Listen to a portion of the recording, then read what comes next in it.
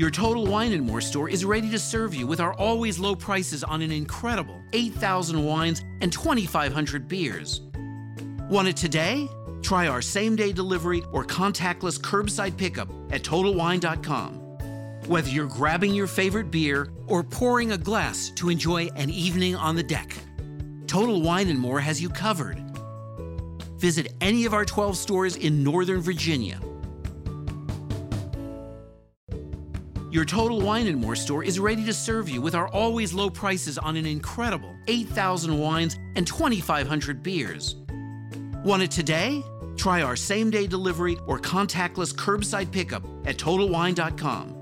Whether you're grabbing your favorite beer or pouring a glass to enjoy an evening on the deck, Total Wine & More has you covered. Visit any of our 12 stores in Northern Virginia. Welcome to the Indie Film Hustle Podcast, episode number 315. Don't be pushed around by the fears in your mind. Be led by the dreams in your heart. Roy Bennett. Broadcasting from the back alley in Hollywood, it's the Indie Film Hustle Podcast, where we show you how to survive and thrive as an indie filmmaker in the jungles of the film biz. And here's your host, Alex Ferrari. Welcome, my Indie Film Hustlers, to another episode of the Indie Film Hustle Podcast. I am your humble host, Alex Ferrari. Today's show is sponsored by Black Box. Black Box is a new platform and community that is all about financial freedom for filmmakers like you. If you join Black Box, you will be transformed from being a worker to being a maker of your own content. And you'll be making steady passive income from the global market. Black Box currently allows you to upload your stock footage once, get it to many global agencies, and then allows you to share that passive income stream with your collaborators. Whether you want to submit old footage that's been sitting around in your hard drives or create brand new content, Black Box is for you. It's really quite revolutionary. With Black Box, filmmakers can concentrate on making great content while Black Box takes care of all the business BS. Just visit www.blackbox.global to find out more.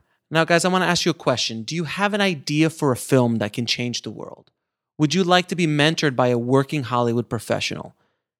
What do you think about $10,000 to make, write, shoot, and direct your own short film? If any of these sound like something that you have or you want, then Telenexus Script Filmmaking Lab is for you. This contest awards $10,000 for you to write, shoot, and direct your own short film. And you will get to work with an industry mentor to help you bring your film to life. And unlike other contests, there are no fees. It is free to submit. So I have no idea what you guys are waiting for. After you finish listening to this podcast, go and submit right now. So don't wait. Apply now. Stop talking about making a movie and go make a movie. Someone is going to get $10,000 and a Hollywood mentor. Why not you? And as a special reward, mention Indie Film Hustle referred you and the application will receive special consideration for tribe members. Just head over to indiefilmhustle.com/make your movie now. That's indiefilmhustle.com/make your movie now. Now, today is a special crossover event between the Bulletproof Screenplay podcast and the Indie Film Hustle podcast. On the show, we have returning champion and legend in the screenwriting field, Linda Seger. Linda is the author of the best-selling, game-changing book, Making a Good Script Great. Some of her other titles are Writing for Subtext, Creating Unforgettable Characters, Making a Good Writer Great, Advanced Screenwriting, The Art of Adapting, Turning Fact and Fiction into Film, just to name a few. And her brand new book is called The Collaborative Art of Filmmaking, From Script to Screen.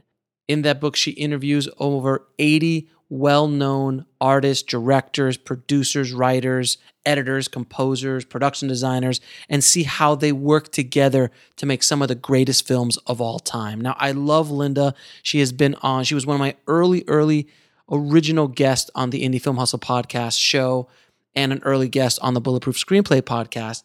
But I wanted to have her back because I want to not only talk about her new book, but really go into the weeds on making a good script great and what it takes to be a screenwriter in today's world. And just talking to her, Linda is a wealth of information. She really is truly a national treasure when it comes to screenwriting.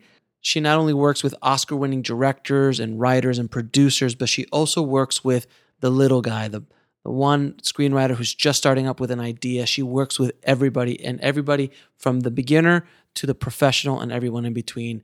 And she has such amazing insight and stories about that process, about creating good scripts, things that actually sell in the marketplace, and honing in on that idea, the idea that you might be bringing to her. She's there to really kind of help you chisel it and define what you're trying to do. So I had an absolute ball talking to Linda. This is a fairly epic episode. It's over an hour and change. And she just kept talking and talking, and I seriously could have kept talking to her for hours. So without any further ado, please enjoy my conversation with Linda Seger. I'd like to welcome back to the show returning champion, Linda Seger. Thank you so much for being on the show, Linda. Oh, thank you. You were one of my early episodes and one of my early interviews, and you're How to Make a Good Script Great. And you honestly were one of the most popular podcasts I had on both of my podcasts.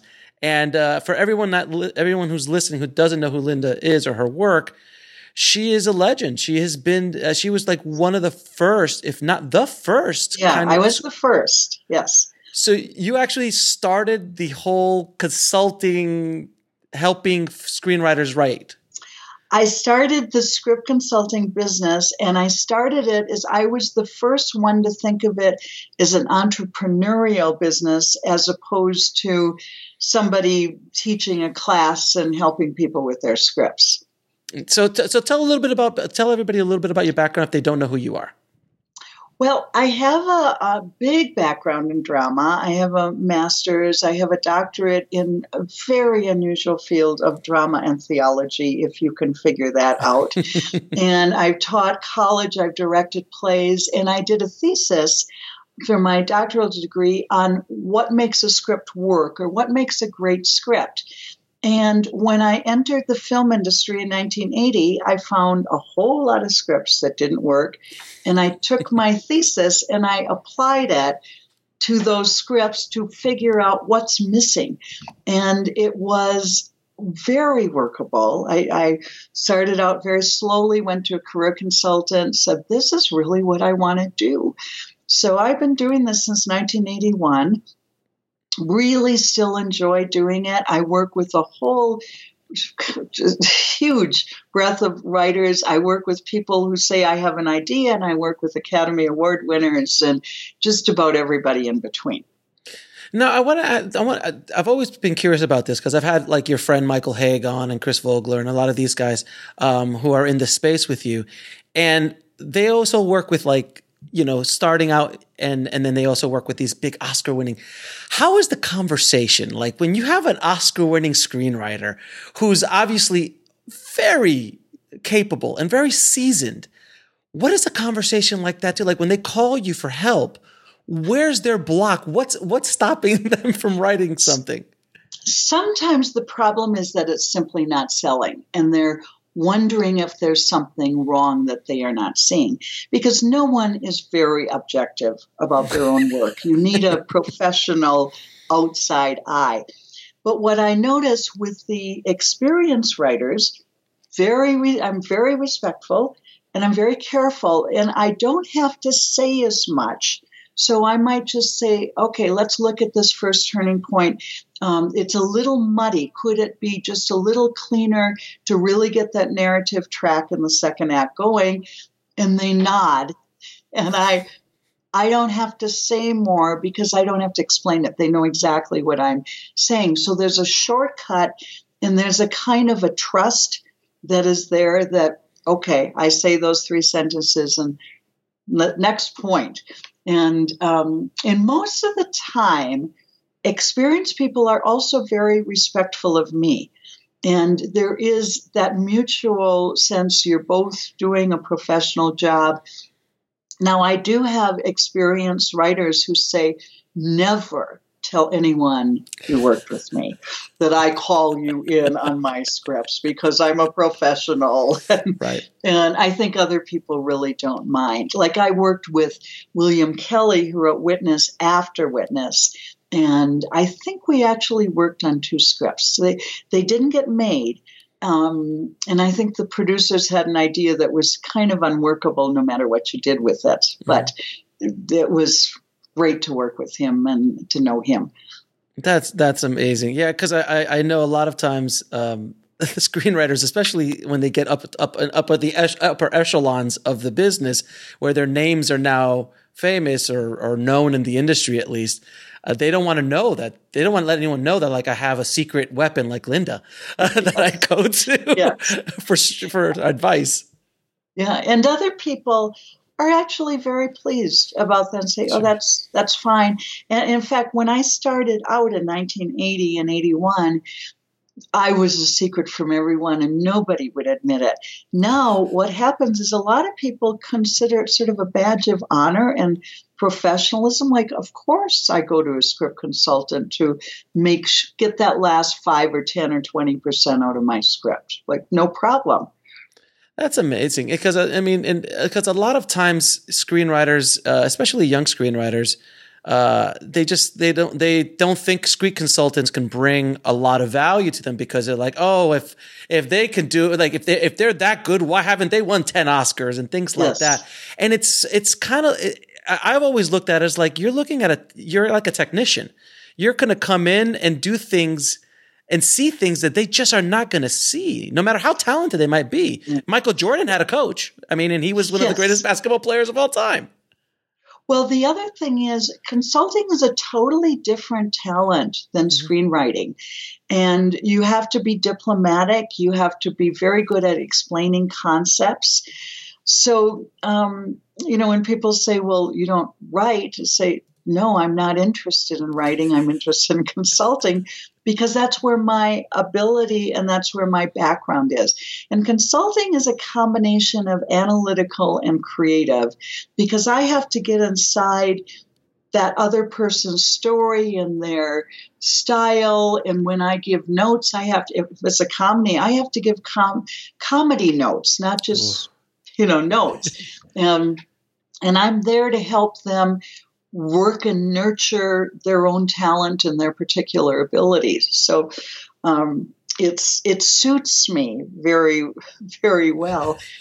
And there's just a lot of people who say, I just don't want to do that. I really want to write. And say, that's great.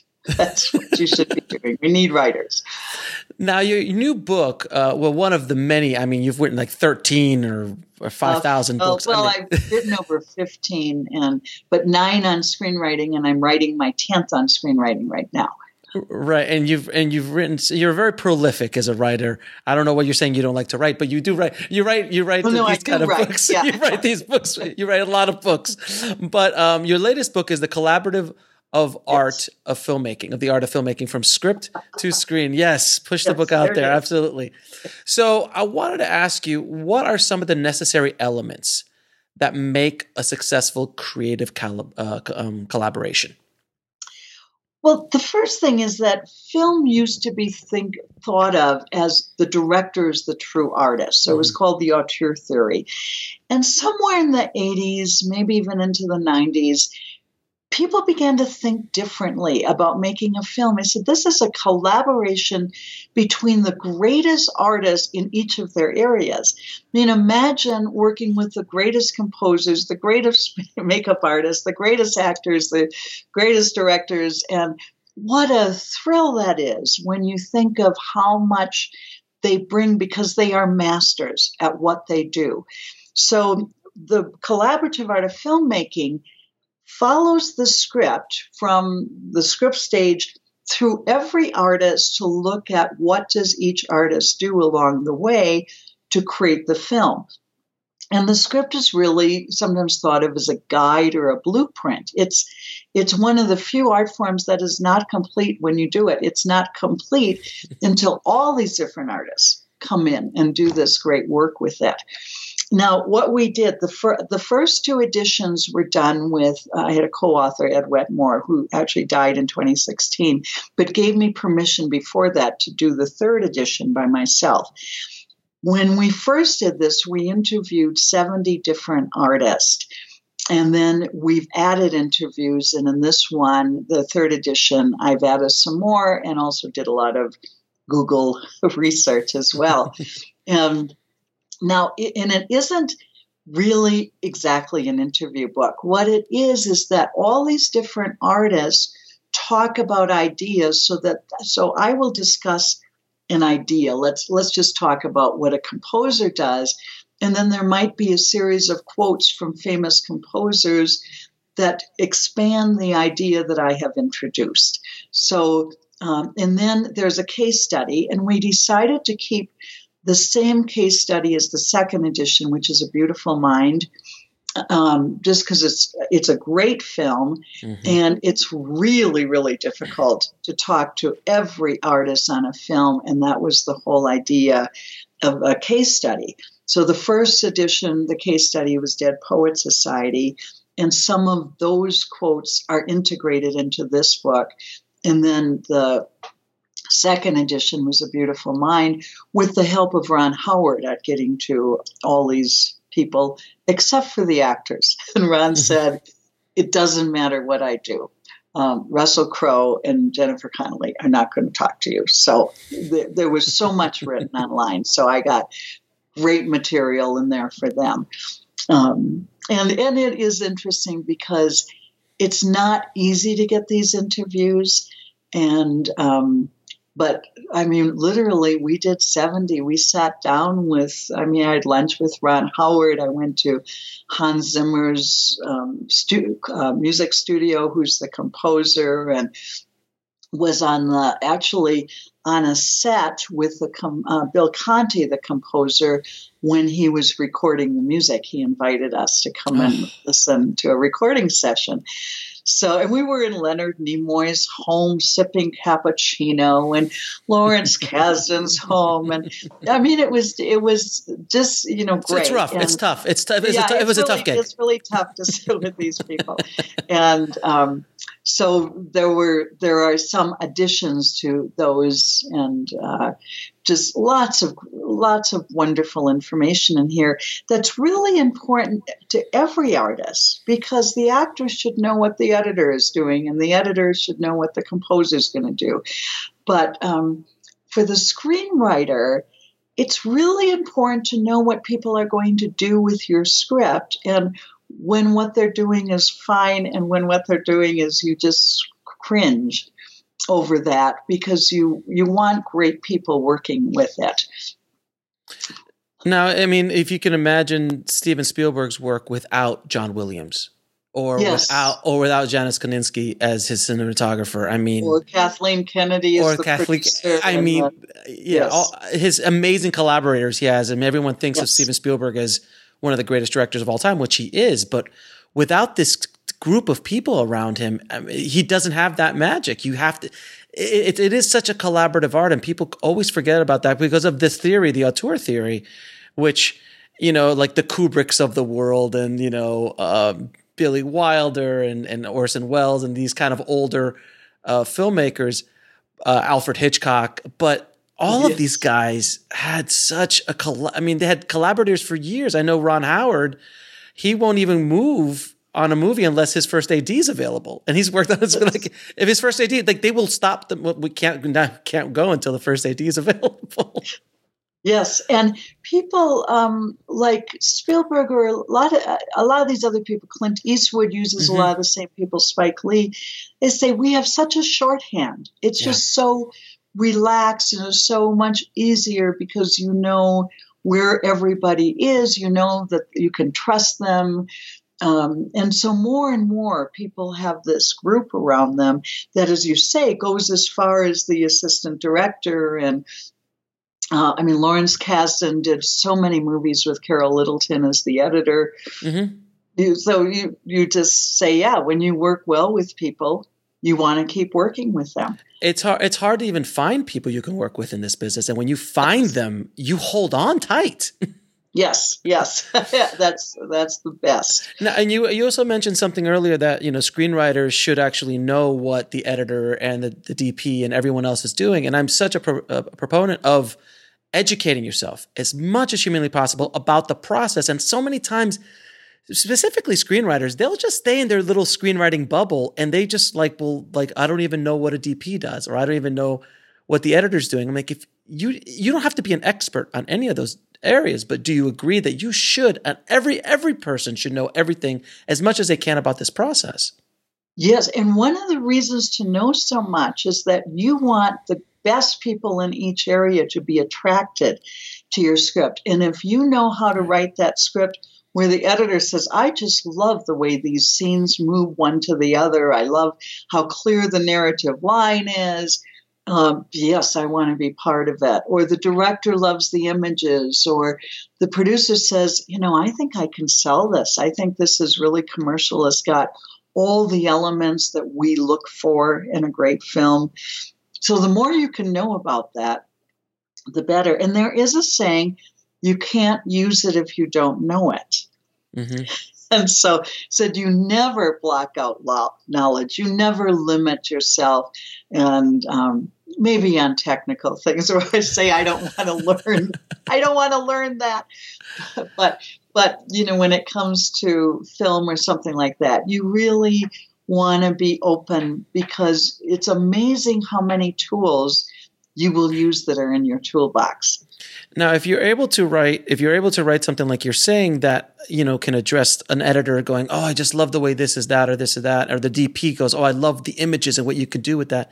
A lot of times those secondary and third layer of people, like the director will be maybe on the fence and he'll hand it to the editor. I'm like, what do you think? And that's the thing that puts it over the top. Or the producer will do the same thing. Plus, these areas are so fascinating. Before we did the first edition of this book, I did a class in every area at UCLA. And so I took editing, I audited composing, and I actually have had a background in acting, but I took an acting weekend, and I took actually 3 film directing classes. And people said, are you interested in directing film? I said, no, I just want to understand that focus and that perception of the director. And I totally enjoyed all of these classes. They're just so fascinating to learn how all these different pieces fit together. And then talking to people who just, really knew how to be interviewed and knew all this amazing information, acting. How do you prepare for the acting part? Or makeup. Another thing I found so interesting was the different personalities, because Ron Howard said the director gets to play with everybody. And so the director has to be kind of extroverted. But you think of the editor in the dark room editing, and you think of the writer in the room by him or herself, very solitary. So that's a different personality. Or the actor that has to relate so well to so many people. The makeup people told me one of the things that they had to do is they said, we have to be able to move with all these different personalities, because we are the first person the actor sees. And we have to help set the tone. If they want to talk before they start shooting while having their makeup on, we will talk. And if they want to be quiet, we will be quiet. And we better be in a good mood, because that's part of our job, is to get that attitude going before you go on the set and have to do that hard work. That is what we like to call being professional. Yes. Being a professional, which is unfortunately lacking in many ways in the business so much. Well, in this business, there is a tendency to think that everyone can do everything. Right. Everyone thinks they can write and they can act and they can direct. And the composer said, we are the first artists where people will actually admit they can't do our work. That's actually true. And they say, and a lot of times that they will say to the composer something like, I want a motet here. And the composer will say, believe me, you do not want a motet here. Let me play you what a motet actually is. And one of the quotes in this book, which is so cute, is they said, so many people don't know how to talk to the composer. No. And someone says, this is a little too much like yellow sunshine. Could you make it more like a blue cloud? it's like the composers say, I guess so. I guess we can do that. And so. No, it's kind of like because I've worked with many composers in my career, and it is like I've once or twice tried to talk in their talk, and I've been, and both times they're just like, you need to stop that. That is not your job. It is my job to do that. And all you got to tell me, and this is a great piece of advice for people working with a composer, is speak emotion. Speak emotion. Yes. What do you want to feel? I'm the translator from your emotion to the music. That's why you have me here. I think that was a great way of looking at it. Yes. And in that moment when composers say, I got it, or they play a little tune and they say, that's it. Or they play a little tune and say, no, not even close. I would love to sit in a room with John Williams and Steven Spielberg just for like 15 minutes and be a fly on that wall during any of their sessions, just to see what that, after so many decades and decades of making iconic things together, like what's that conversation like at this point? Yeah. One of the interesting things that I have in here is that when John Williams composed that 5-note sequence in Close Encounters of the Third Kind, he said, I sat down and I came up with 350 combinations of these 5 notes.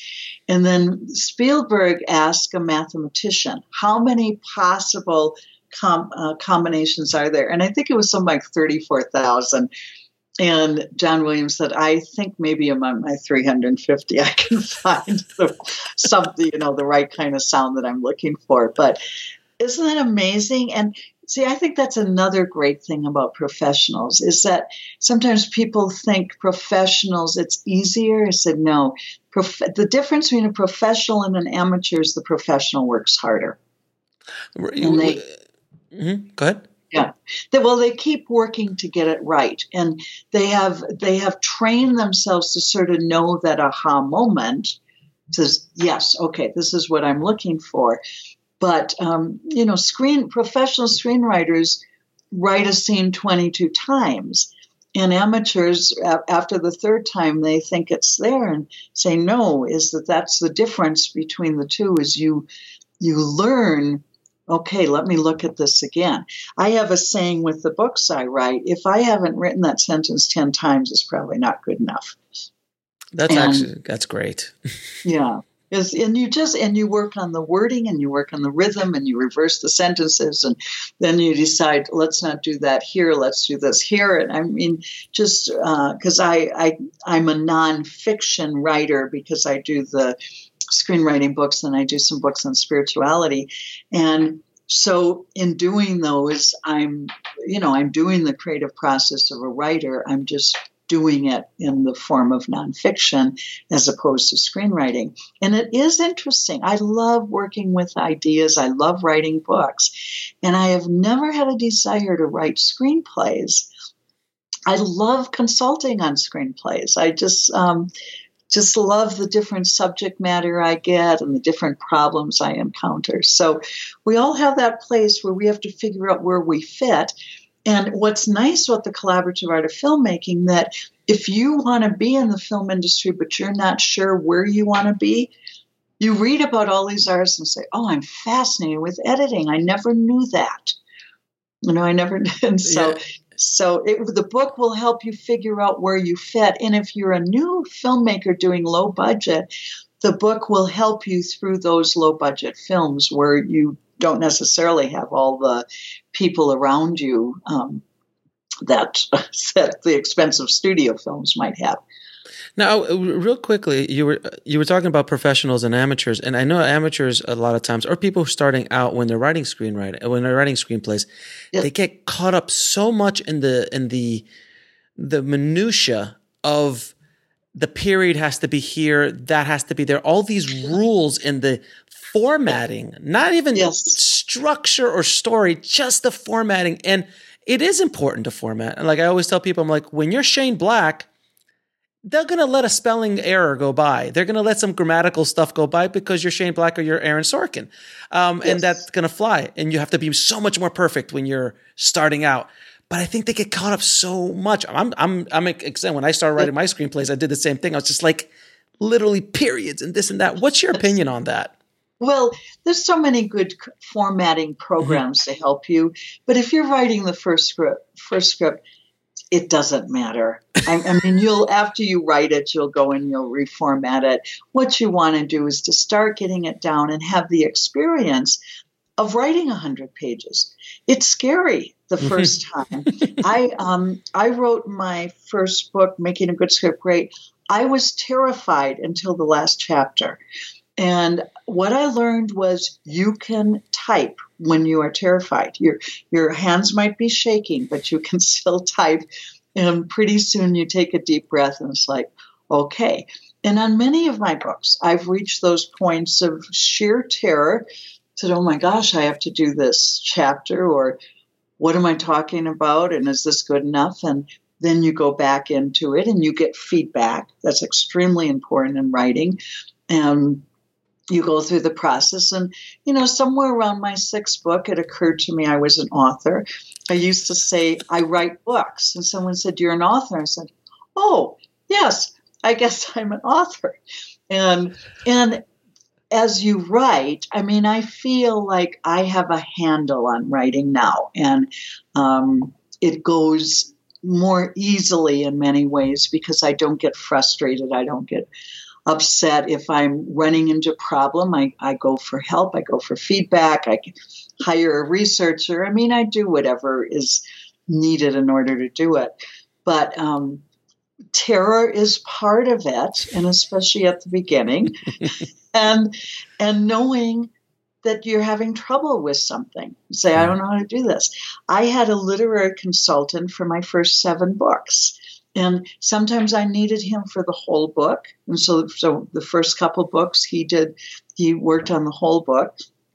And my editor at the publisher said, why are you having that? That's what I do. And I said, well, you actually do something somewhat different. And he helps me present to you a good draft. So you don't have to do as much. But people have different talents. And then as I got more, farther along, when I ran into problems, I would go back to him. And sometimes I'd go back to him with a page. One of my books is, he said, you know what, your actually first chapter actually starts on page 2. Move that paragraph up, move these 3 paragraphs over here. I said, oh, that works really well. And I couldn't see it. So we need those people. Yeah, I understand your point of after 6 books, you think of yourself as an author. It took me a long time before I considered myself a director or I considered myself a writer of any sort. After, or even a podcaster. At this point, like yes. I guess I'm up. Like I literally turn people like, oh, you're a podcaster. I'm like, I guess after 300-400 episodes, I guess I am. I don't. Yeah. I don't know. And isn't it interesting how long it takes for us to acknowledge? Yeah. On the other hand, some people acknowledge it so fast that they say, I'm a writer, director, producer. And you say, what have you done? And say, well, I have a couple ideas. So, no, and a business card. And a business card. Yourself that quite yet. And they have a business card. Don't forget. They have that. They have the business card. So that's all they need. Yes. Now, I wanted to also, because I could talk to you for hours, so I'm going to try to get a little bit more in, because I wanted to also touch on a few of your other books and some of these concepts in your other books. I was fascinated about the concept of being competitive against being collaborative. And there's so many, not only filmmakers, but screenwriters out there who have this kind of dog-eat-dog mentality when they're trying to just like, I got to undercut that guy or that girl's going to, I'm in competition with Aaron Sorkin. I'm like, no, you're not. So stop. Yes. You're not. What do you have to say about that? What advice can you give screenwriters and filmmakers who are this kind of dog-eat-dog competition? This is an amazing collaborative business. And if you have that sense of competition, work at getting over it.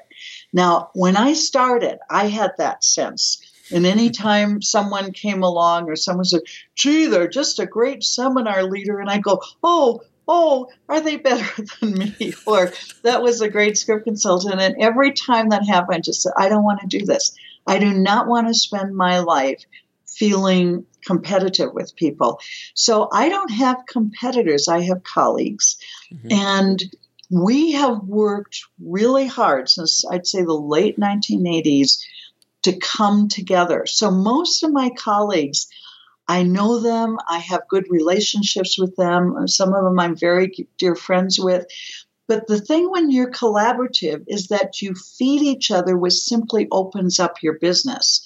So I endorse other people's books. They endorse my book. My certain colleagues get me jobs. I get them jobs. We really, and we talk about things. Sometimes we have to talk about a contract. Sometimes we'll talk about maybe a problem we're having with a client, and you call and you say, "How do I handle this?" And I have one of mine, when if I ever get sort of caught up in that junky stuff, that we sometimes get caught up in. And Pamela J. Smith, who's a mythologist and script consultant also, she says, "Honey, don't get none of that on you." And she sets me straight. And sometimes, she'll say, "Leave this one alone." And other times she says, "No, this has to be addressed. And let's work together on the email or how we're going to address this, because it's important for the industry to address certain things." So I think that's another thing. I have what I call my confidants. And when I'm not sure about something, I say, "Okay, how do I handle this? I don't think I'm not handling it well, or I have a feeling I'm not going to handle it well unless I talk to you." So we really need each other, and that begins to feed everything out and ripple outwards. I wrote a book about this. It's not a screenwriting book, but it's called The Better Way to Win. The Better Way to Win. Connecting, Not Competing for Success. And I did it as a master's degree I have an MA in feminist theology among these other degrees. And so I was interested, how do you move from one model of thinking to another when you've grown up and thinking of other people in your field as competition? And it took me a long time to get over that. But my intention was, I do not want to live my life this way. It just eats you away, and, you can't appreciate other people, and you're like, who's number one in the world? Oh, forget it. But don't you agree that, I always, because even in my world where I'm online, being an online influencer, if you will, in the filmmaking and screenwriting space with Indie Film Hustle and Bulletproof Screenplay, I get colleagues of mine who are also in this space who think of me a lot of times as competition. And I always tell people, I don't have competition, because there is nobody that can compete with me, because it's like me. It's like me trying to compete with Chris Nolan. Yeah, Chris Nolan is Chris yourself. Nolan. He has a flavor in his movies. I have a flavor in mine. Maybe that's not a good example because he's at a different level than I am. But just even colleagues, it's like there's only one Linda Seger. There's a Michael Haig, there's a Chris Vogler, there's a John Truby. All these guys have very different flavors and are presenting ideas just in through their own filter. And it's just, you can't really compete at that point. And some people go ahead. Yeah, because you want to be authentic, not only as a human being, but in your work. And you say, my work is an expression of me, and so there isn't anyone else that does things the way that I do it. But I have teamed up. I even do team consulting at times, where just recently someone had a very mythic-oriented script. And so I did my work, and then they went to Pamela Smith, and she did her mythology work on it. And then Pamela and I had a phone conversation to just make sure we were in tune, because we said we don't want to contradict each other. We want to expand on each other. And it's so much fun to work with good colleagues. Mm-hmm. So we used to be part of a screenwriting summit where it was Sid Field and Chris Vogler and John Truby and Michael Haig and me. And we went to Tel Aviv, we went to Mexico City together, we went to Toronto, just various places. And we had such a good time together, and it was such a wonderful way to get to know each other in a much better way. so I think we all felt very warmly toward each other, and we feel very supportive of each other. And what a joy. I mean, we're supposed to have fun in our work. We're supposed to enjoy what we do and enjoy the people around us. And who wants to go around every day feeling miserable and competitive with a pit in your stomach? That's not a good way to live. I don't want to live that way. So and there are people, of course, that will be competitive Sure. and that will not be as close to you. And you think, well, I just don't want to rile them up. I always want to be respectful and kind, and regardless of what they do. I don't, one of the things I had was I don't want to give other people a reason to have trouble with me, because I don't want to cause anyone trouble. I want people, I want everyone to be happy and fulfilled. That's my goal in life. Why not? Absolutely. I mean, it makes life a lot easier. We're here for a short time on this rock. I mean, it should be. We should have some fun while we're here, and that kind of energy is excellent. One thing you also mentioned I want to touch upon is mindset. I'm a very big proponent of mindset and how it literally can crucify us and stop us from doing anything. And also opens up doors and accelerates your not only creative process, but your life in general. Yes. What is you've worked with probably thousands of screenwriters now in the course of your career. I'm assuming you've run into some interesting mindsets along the way, whether it be at the very high levels of Oscar-winning screenwriters to the amateur just starting out. What are some of the biggest obstacles you see that screenwriters put in front of themselves to stop them? And I'm sure you've met super talented screenwriters who are just like, why aren't you doing more? Why stop thinking that way? What are some of those things? Yeah. Well, one thing is people who don't want to learn. Mm-hmm. And they really think that they know everything, in which case there's no reason for them to come to me. But sometimes they do anyway. I think they hope I'm going to write 20 pages about how wonderful they are and say, no matter what, you're going to get a critique. I mean, that's what I do.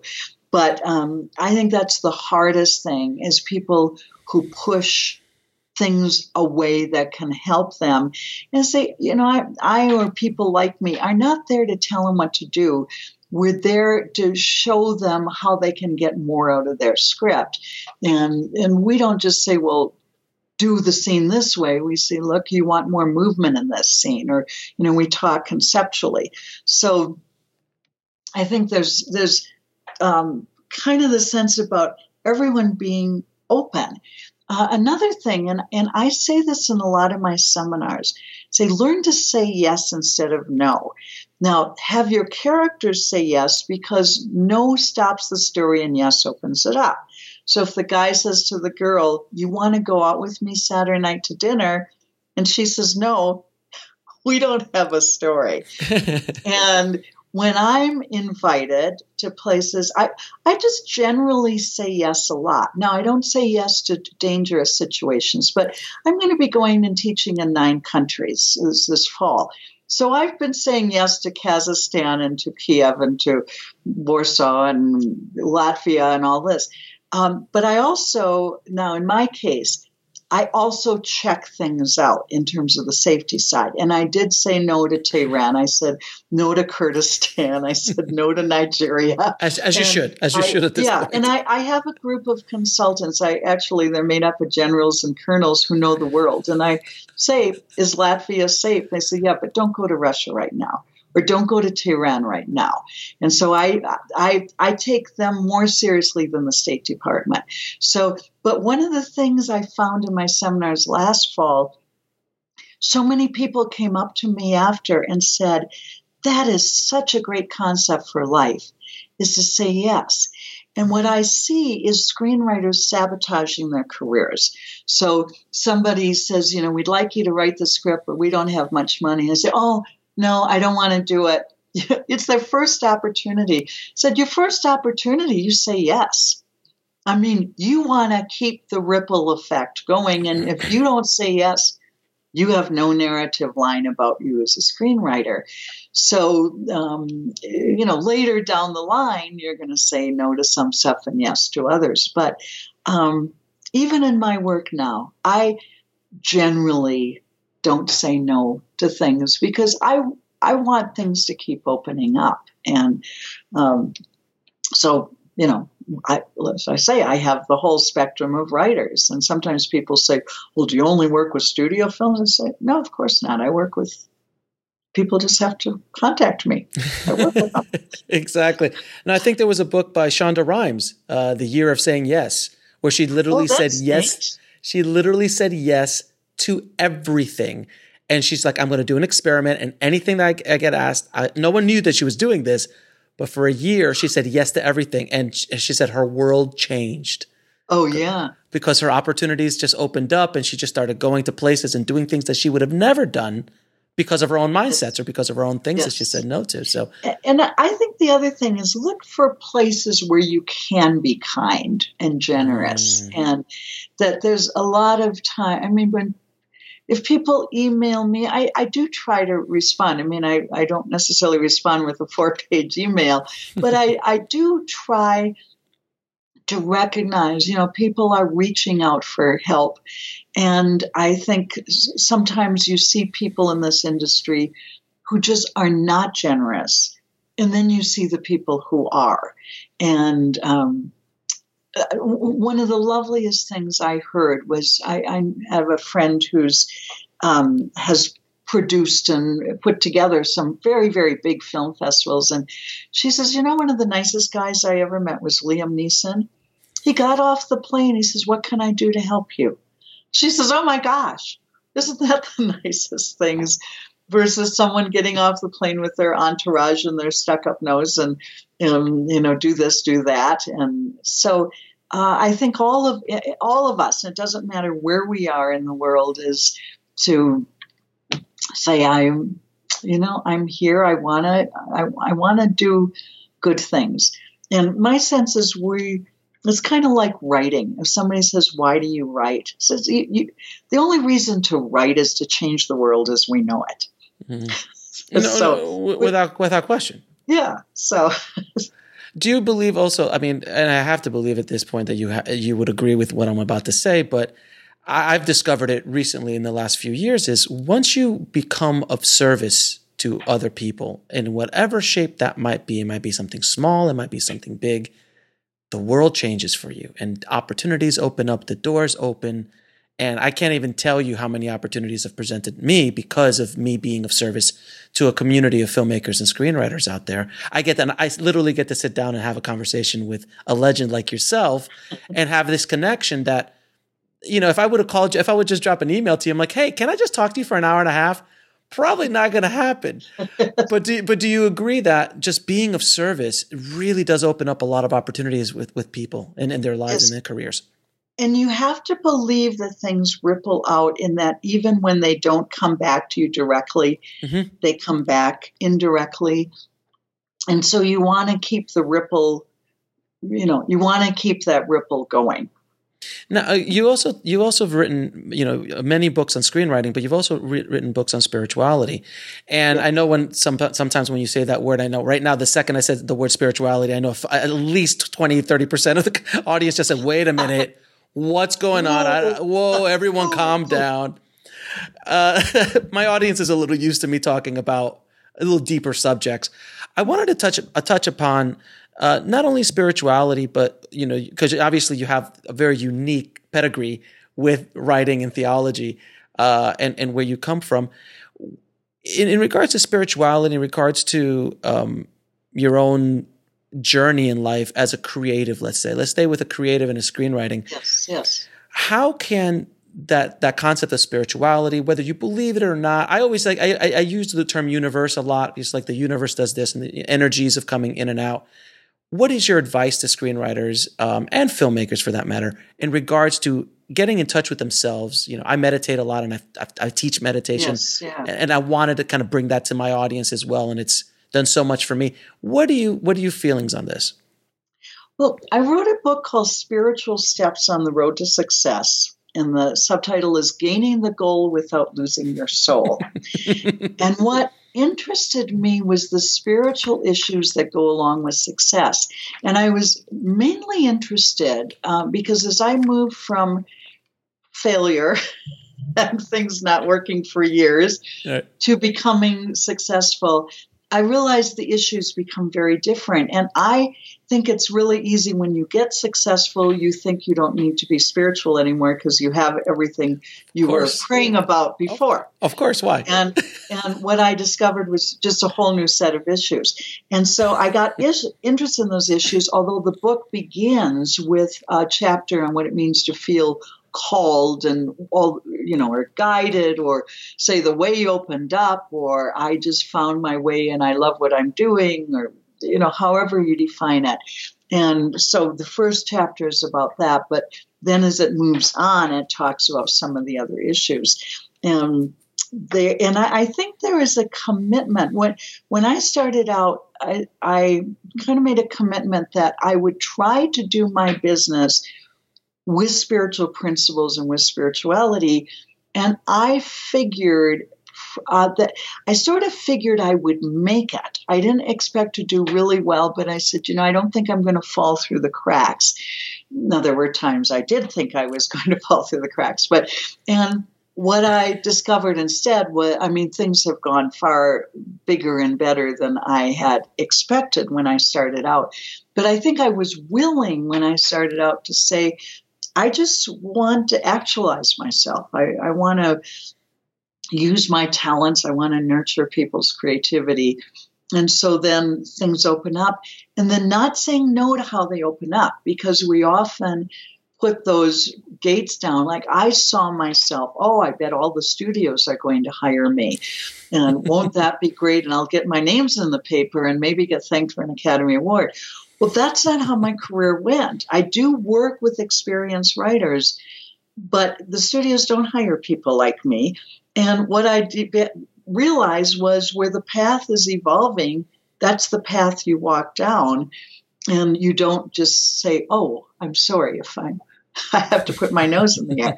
And so there is a lot about moving down and then realizing the issues you have to deal with change. And I don't think in anything we do things alone. I think our lives are collaborative. And that means if you need a therapist, go to a therapist. When I was starting my business, I went to the Jung Center in Los Angeles, and they had a sliding scale, and I was at the bottom of it because I had no money. Mm-hmm. But I worked with a Jungian, as Carl Jung, Jungian therapist for really several years. And it really helped because every time an issue came up in my business, I had someplace to go. I work with a spiritual director at times, and I'm going on this long trip for 2 months teaching in 9 countries. And when I taught and was gone for 2 months last fall, I worked with her throughout the summer, and I really think I'm going to go back because I think I want to be ready for the opportunities, the challenges of that much travel, meeting lots of people, want to make sure I don't get too tired. I can't get sick. Because people say, that's so glamorous. And you say, yeah, it's not. It's wonderful for people who love to travel, which I do.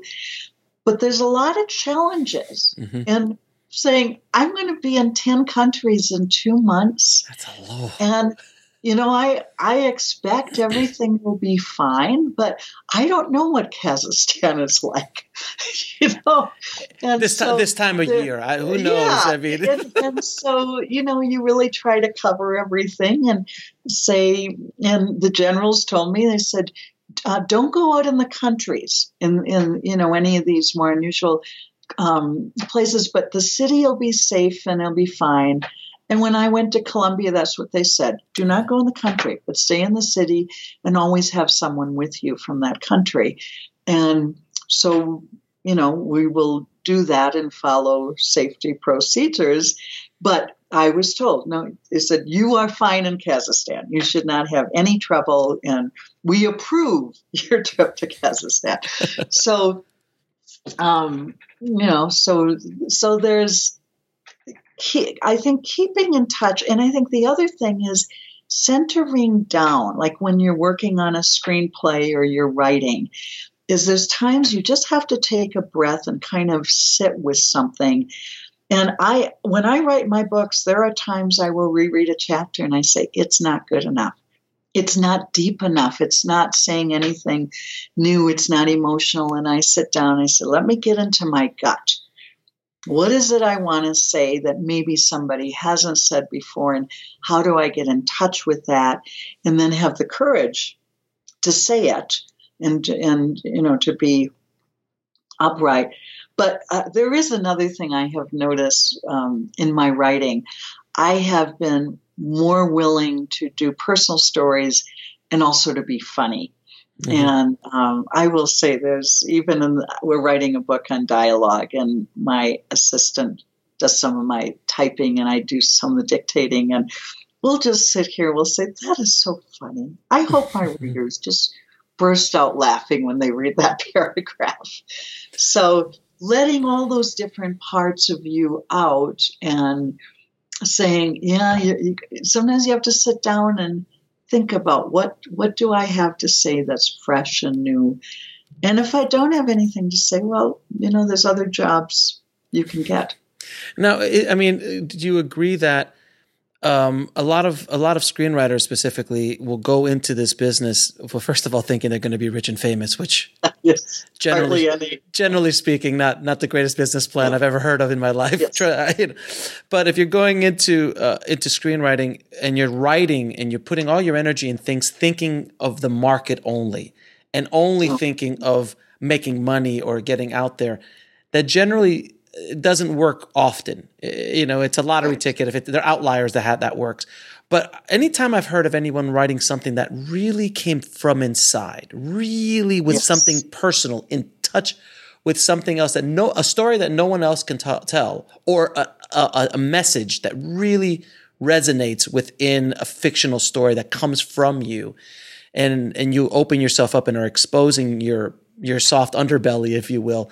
Yes, that is that's where the magic is, isn't it? That's where the stuff is, right? Yes. Is to pull it out and not be thinking about the market. Down the road, say your 10th or 15th script, mm-hmm. you might develop that sense of more of a commercial sense as you go along. Mm-hmm. Or you have an idea that someone doesn't think is commercial, and you say, how do I make this resonate with other people? And you work on it and you get feedback from other people, and they say, I'm really bored the first 15 pages, but then you get into something really interesting. Say, oh, that's where I need to go. I need to build up on that. And so you do think, I get feedback when I write a book. I usually have 6 or 8 readers give me feedback, mm-hmm. and then I eventually have the editor, of course, but I can't imagine turning a book into to a publisher, even after all these books, without having readers that are going to give me feedback and say, yeah, this is fascinating, or I don't understand this part, or this is repetitive, or, and I mean, you want to get the filters.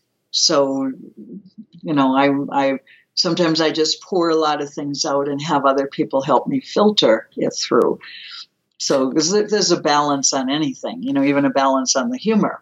Yeah, no, without question. But even with those commercial projects, a lot of times the writer needs to dig deep to even make something like A Beautiful Mind. Oh, yes. I forgot who the writer was. Who was that? Yeah, Kiva Goldsman. Kiva was, exactly.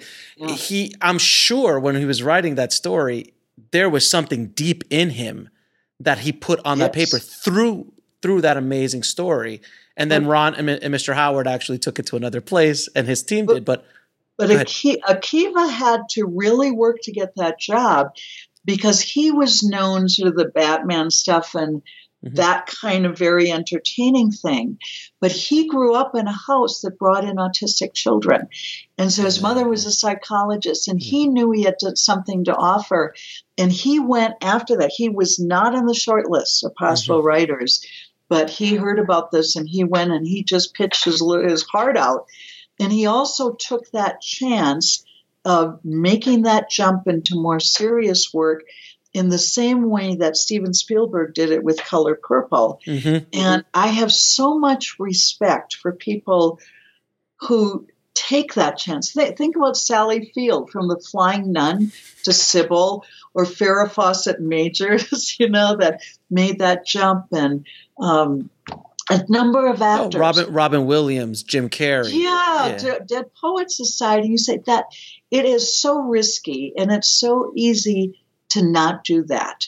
And it's very difficult because you have a built-in audience on one area, and then you make a jump into another. So when I started doing some spiritual books, everyone thought, "What, you're nuts." But I have a doctorate, and I have 2 master's degrees in theology, and in focusing mainly on religion and the arts. But I thought, I have some things to say in this subject, and I have the background to be able to say things. But, making that leap, you don't have a built-in audience. And people say, well, I know you one way, I don't want to know you the other way. Oh, yeah. And so your heart has to guide you and say it's not an easy path. Yeah, it's like, look, I'm going this direction as an artist and as a soul and a human being in this world. If you guys want to come along with me, great, but I'm going down this path. And if you don't, that's fine too. I'll come back and do something that you might like again, but this is where I have to go. Which is why my website has the writing part, and then you can click on the spirituality part if you so choose, and you don't have to choose that. Exactly. Now, you also touched upon something earlier, and this is another one of your great books about subtext. Yes, writing subtext. Subtext is such an art form, and it's something that so many early or young screenwriters will just write on the nose dialogue and on the nose scenes, and subtext is what makes, honestly, I think what makes a good script great. It sings. So what are some advice or some tips you could give us about writing good subtext? Well, one of the things is you want to start tuning into the subtext in your life. And when this was an assignment, Michael Weezy said, "We'd really like to have a book on subtext. Would you like to write it?" And I thought, "Oh, that sounds interesting, but I haven't thought about this." And so I started by tuning in, where do I see subtext? Where have I seen it in my past? Where do people say things where I think, I wonder what that really means? Mm-hmm. When the guy says, "I'll call you," and as you leave when you've just met, and you say, I wonder what that means. Now, if he calls me tomorrow, I'll know what it means. But if he doesn't, is he dead? Did he go to prison? Did he get in an accident? Or wasn't he really interested and that was just a line? So you or when you say, "How does this look on me?" and person says, "Fine. It looks fine." And he's like, "No, you don't think I look too fat?" "No, it's okay." He's like, "I don't think I'm going to buy this because there's something going on here that I don't quite interpret." And one of the things with subtext, when you come across it, you usually don't know what it means. Mm-hmm. And so going into that, and then what I found when I wrote that book is I thought, what are the movies where I absolutely know there's a lot of subtext? And one was Ordinary People, and one was Hitchcock's Shadow of Doubt. Mm. And so I studied those, and I began to look for the patterns. Where am I seeing subtext? How is this similar to this? Oh, I see. Subtext can be in words. It can be in gestures. It can be in action. It can even be in the genre. And so I began to see all the different layers of that. And I kind of had to learn how to talk about this because there wasn't another book on subtext out there. There were a few books that maybe had a section. I don't even think a chapter. I think more like a mention. Mm-hmm. And since then, I think there's just been maybe 3 books since then.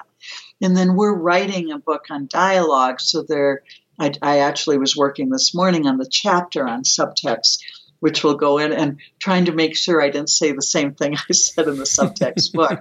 And so far I haven't. So far, so good. Yeah. So. But on the nose dialogue is one of the biggest notes I've ever seen coming back from screenwriters. It's just like, I am going to walk over there. Yes. Or let's not even talk about putting in history. of a character, like like when you were beaten. Let's do a flashback. To show that they had a terrible childhood. Like when your dad beat you. Like, no, look, you need to be much more. And I'm very keen of that when I watch a movie now, how they slip in that kind of what's the word? It's free. I'm completely losing it. It's like a resonance, It's or the little comment to this thing you say, oh, that either means the opposite, or it carries layers of meaning. And that means that the writer needs to really love words and say, that's not the right word. It doesn't have the right resonance. It's like when you sing, there's a thing called the overtones. And you say it's that extra ring, almost like you almost hear that octave above or the octave below. And you say, that's what we're looking for. Or, marine biology, the undertow. I say, we're looking for the undertow. Oh, nice. That you see something and you sense that underneath, what lies beneath. And that takes a lot of work from the writer, because usually the first or second draft is going to be more on the nose. Mm-hmm. And then you start working to say, I want to get, it's just too flat. It's too obvious. Right. So, now what is it? Okay. Well, I was just going to say, one of the things that I love about the book, I'm co-writing the dialogue book with John Winston Rainey, and the end, we're having a case study where we take a little section of a client's script with their permission, and then we do notes on it, and John does a rewrite, and a lot of the notes are, okay, we want a resonance here. We want to get a little deeper with what we're doing. And so people can actually see, how do you rewrite dialogue? How do you think through it to make it richer? Now, what is I'm sure you have at least an example. Is there a scene in film history that just like, oh, that's really great subtext, just so that see people really understand? Yeah. Well, there's a scene in well, I'll tell you what might be really famous. The photography scene in Ordinary People. Mm-hmm. It's around Christmas, and the father is trying to take a picture of the mother and the son, Conrad, and the son and the son really is uncomfortable with the mother, and he keeps crossing his arms and turning his back, and they want to get the two of them together. We'll show how, get it together, and he doesn't want to, and they're having all sorts of trouble getting the camera to work. I mean, it's just absolutely saturated with, you say, oh my gosh, this family is so problematical, and all they want is everything to be normal, and this is not normal. They're struggling so hard to be normal, and the therapist says, normal is not all it's cracked up to be. But I would look at Ordinary People. It's just filled. It was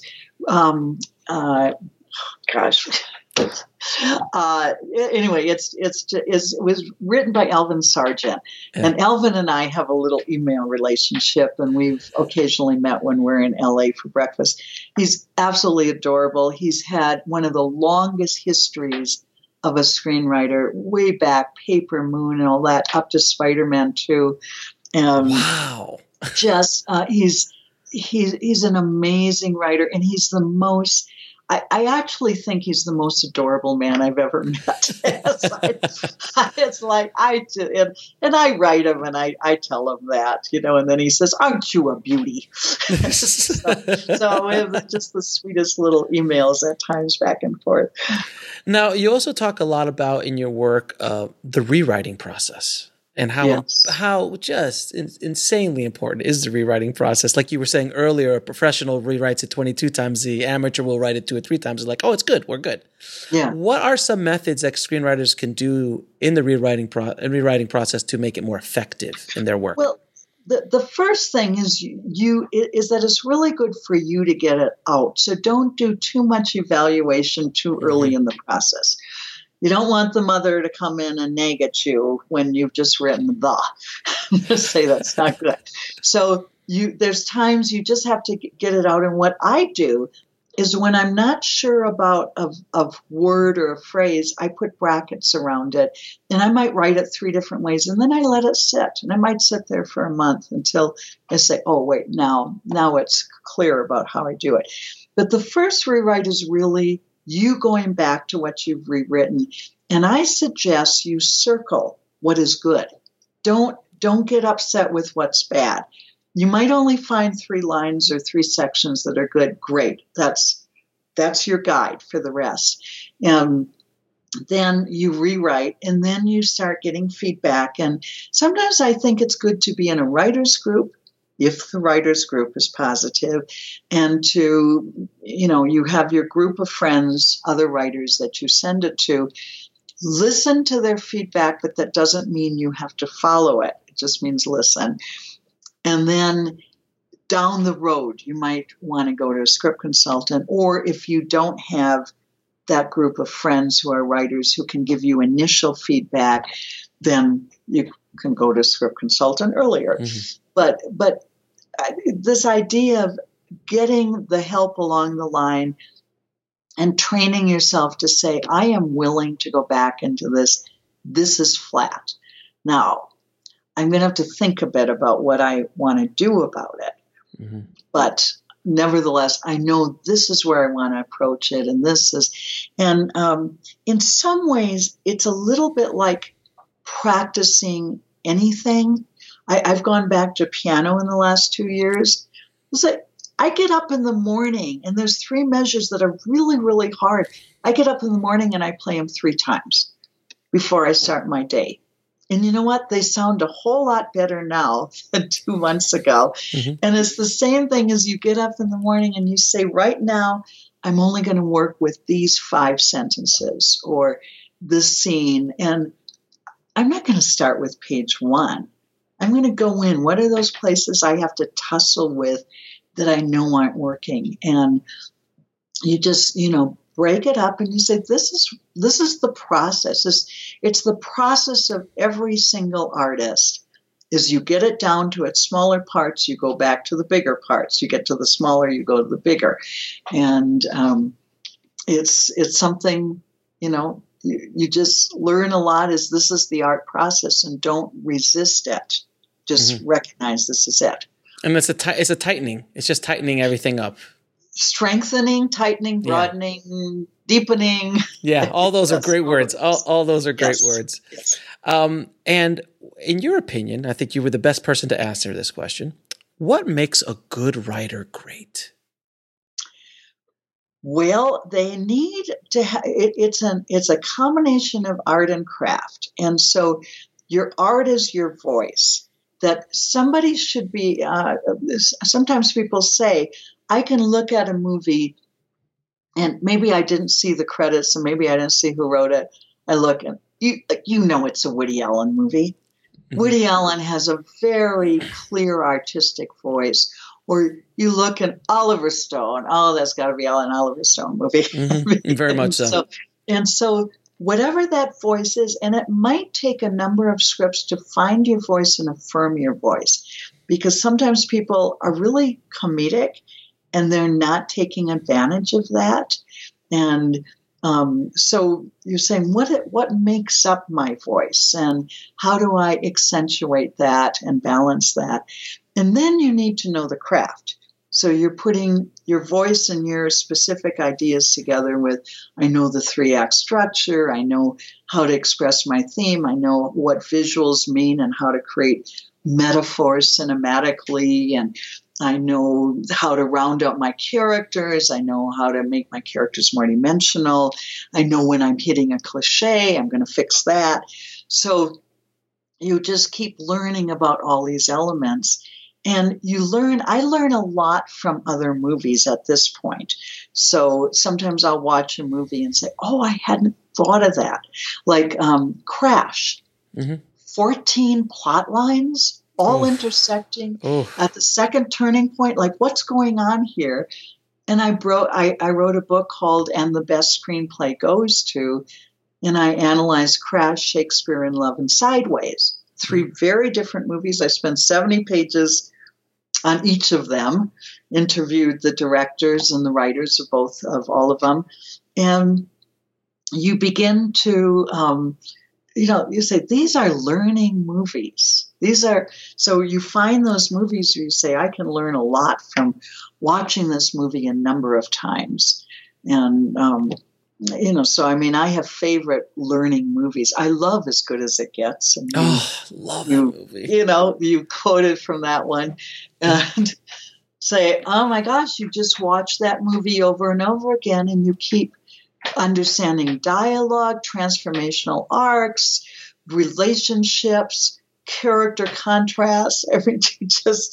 You learn so much. And the willingness to do a line that leaves you breathless. That line when Jack Nicholson's character says, you make me want to be a better man. Oh. And you just go, oh, my goodness. And what a deep line. Somebody had, James Brooks and Mark Andrus had to go deep inside themselves to find that ability for that kind of character to have made that kind of breakthrough, to actually be kind and let some of that inner side out. Yeah, I was on a plane the other day, and I watched Jerry Maguire again. I hadn't seen it in years. Yes. And when he says, you complete me at the end, you had me at hello. It's so cliche now, but even still, it still has that impact, and it's still so powerful. And that's one of those lines. And it's quoted, it capsulizes. It capitalizes completely. That one line says everything you need to know about the movie. Yes. Without question. And the ability of the writer to write that line says you had to go to a good, deep place to write that line. But you also psychologically, as a screenwriter, have to be willing to go that deep, to kind of go maybe to places that you might not want to go to pull that out, because there are, if I may use Joseph Campbell, the treasure that you seek is in the cave that you are afraid to go into. Yes, yeah, and to say I have to keep, moving in that direction. It's a very fascinating process, the screenwriting process and the filmmaking process in general. Now I'm going to ask you. Okay. Oh, I was just going to say, and you need to know a lot of psychology to get into the different characters. And I think you need to be very careful in certain subject matters. Some people say, tread very carefully if you decide you're going to deal with evil people. And, and actors, I know actors who have said, I'm not going to do those kind of characters anymore because they inhabit me and I inhabit them. And it's hard to get rid of them after, and I have to go into that place. And do I really want to do that for the next year or 4 years of my life or whatever? I'm not talking about the perfect goody two-shoes characters, but you do have to be careful about taking serious subjects too lightly. Well, perfect example, just to follow up on that. I always tell people when I see someone who's quote unquote evil or bad, it is perspective. Because from the perspective of Hannibal Lecter, he's good. He's the hero. He's the hero of his own journey. He doesn't go like, twisting the mustache going, ah, ha, ha, ha, ha. Yes. And that's where all bad people or evil people, it is all about perspective. And I think the best villains they all have this kind of, in their perspective, they're doing good. If there's multi-layered, like I'm doing something bad according to other places, but I'm doing it for a good reason. Like, just perfect example is Thanos in Avengers. This last Avengers movies, he wants to destroy half of the universe, but his perspective is like, look, you're overpopulated. This is just what I'm going to do. So it's weird, but it's a way of it's a perspective. Would you agree? Yeah, and there's also a lot of times insecurity behind it, a really bad backstory. And, a lot of things to explore about what's really going on inside that person. What are they grappling with? What are their temptations that they have to give into? What are their obsessions? Because they don't have the good and the light to illuminate the way or to, help them take another path. And so you are in the grasp of evil too. Yeah, without question. Now, I'm going to ask you the last few questions I ask all of my guests, Linda. I could talk to you for at least another 4 or 5 hours, but I want to respect your time. Now, what advice would you give a screenwriter wanting to break into the business today? Well, the thing is, you have to eventually know marketing, and you have to eventually look for opportunities to be able to either sell your script or to get an assignment to do a script. But I think know a lot and then get into organizations. I mean, depending where you live, if you have a women in film near you, and men can join women in film now, or you have a cinema arts organization or any kind of screenwriting groups or whatever, get involved, because it has been proven that people who are in a community of some sort or collaborative in some sort do better. You have those people who say to you,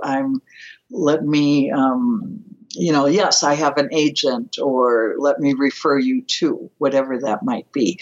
So get involved and learn and try to get inside the business to some extent. If somebody says, you want to come to the set, say yes, because the experience of being on a set and seeing what happens and all the waiting and all the cables that get moved around, but just to see what that is like is a really terrific experience to have.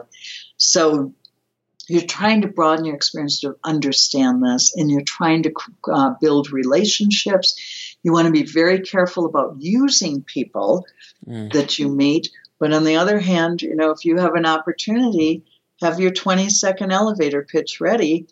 You get in the elevator with Steven Spielberg for some reason. He's going to the 12th floor. You better push the 12th floor button too, and say, I have 12 floors to say, I'm writing a story about a shark that threatens the 4th of town and the 4th of July weekend. And yeah, exactly. Take the elevator with me. I want to talk to you. So then be prepared. That was the other thing. Be prepared. So when somebody says, I love your idea, do you have a script? It's a good idea to have the script. Or if you have a new idea, can I see some of your writing? Have some writing that you've really gotten as good as it can get, because you don't want to be caught when you finally have an opportunity and you're not ready to take it. Would you believe that Steven Spielberg must be terrified of going into elevators by himself at this point in his career? Especially after I said that, if he hears the podcast, no. You're not the first. Press second floor. Honestly, I've had so many different, people on the show talking about pitching, and they always use Steven Spielberg in an elevator as an example. Yes. It's just poor Steven. The urban myth or something like that. I mean, it's insane. And okay, so can you tell me what book had the biggest impact on your life or career? You mean somebody else's book? Yes. Probably The Power of Positive Thinking by Norman Vincent Peale. Way back, I was ready to go to college. I had read that. Great. And maybe it had an influence because one of the questions on the application was, what books have you read in the last 6 months outside of classes? And I probably had one of the best book lists. I had The Making of the President, 1960. I had East of Eden. I had The Power of Positive Thinking. I had just a lot of great books on what I had been reading. So maybe it got me into college. That's great. It's a great book, by the way. Yeah. What is the lesson that took you the longest to learn, whether in the film industry or in life? Oh, I think the biggest lesson was learning that life is collaborative. I entered this business thinking you're self-made, and you just, you do it yourself. You never ask questions. You pretend to know everything. And it became clear that was not a good idea. And I literally spent about a year learning to change my thinking. And what was interesting was I had spent years, probably 14 years of living on the edge. And once I changed my thinking, I found success within a year. So that change of thinking is really important. Mindset. It's the better way to win, connecting, not competing for success. And the toughest question of all, 3 of your favorite films of all time. Amadeus is undoubtedly one. I call it the big gem. Uh-huh. People always know I'm going to mention Witness. Mm-hmm. And yes. and one of the reasons I'm a Quaker, and although we're not Amish, people sometimes mistake Amish and Quaker. And my husband proposed to me during the barn raising scene of Witness. It was not an exact proposal, but it was a sort of proposal, and then the real one came a little later. So of course it's very special. And then I knew Bill Kelley and Pamela Wallace. Bill Kelley has died. I talked to Earl Wallace once, but I didn't know him. But Bill and I occasionally had lunch together.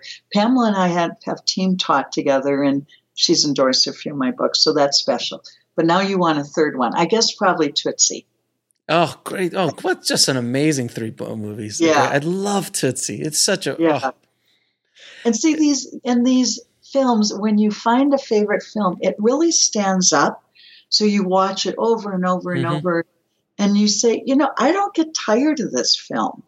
Right. Even when I know the dialogue, the dialogue and know what they're going to say, is just you keep getting the nuances and say, what a brilliant piece of filmmaking. Yeah, mine's is always, and everyone listening to the show knows what I'm about to say, Shawshank Redemption, which I think is one of the most perfect films ever written, put together, everything. It's fantastic. And finally, where can people find you, your work, your books, everything that Linda has to offer? Yes. Well, if you know my name, Linda Seger, and think of Seger like Bob Seger, Seger, my website is lindaseger.com. My email is linda@lindaseger.com. You're going to easily find me. And I'm on YouTube, and I have, just a lot of things. And you can find some really interesting things on YouTube of me that are unexpected, like me horseback riding to music. You can even find that on YouTube. so. Linda, honestly, you are a national treasure in the world of screenwriting. So thank you so much. Like I said, I can literally talk to you for at least another 4 or 5 hours comfortably, and I think everybody would be entertained listening. Yes, and I love talking to you, so we can do this again. This has been great. Thank you so much again, and I again thank you for dropping some amazing knowledge bombs on the tribe today. So I truly appreciate it. Good, thank you. I want to thank Linda so much for her time and coming by the show and dropping major knowledge bombs on the tribe today. So Linda, thank you so much. If you want to get links to any of Linda's work, her consulting, her website, anything, just head over to indiefilmhustle.com/315, and it'll be links to everything and anything that Linda does. So thanks again, Linda. And guys, today is the day, my screening at the Chinese Theater of my new film On the Corner of Ego and Desire, plus a talk and book signing of my new book, Shooting for the Mob, is happening today. For tickets, just head over to indiefilmhustle.com/screening, and I hope to see you guys there. Thank you again so much for the support. And that's the end of another episode of the Indie Film Hustle podcast and the Bulletproof Screenplay podcast. As always, keep that hustle going. Keep that dream alive, and I'll talk to you soon. Thanks for listening to the Indie Film Hustle podcast at indiefilmhustle.com. That's INDIEFILMHUSTLE.com. Your Total Wine & More store is ready to serve you with our always low prices on an incredible 8,000 wines and 2,500 beers. Want it today? Try our same-day delivery or contactless curbside pickup at TotalWine.com. Whether you're grabbing your favorite beer or pouring a glass to enjoy an evening on the deck, Total Wine & More has you covered. Visit any of our 12 stores in Northern Virginia.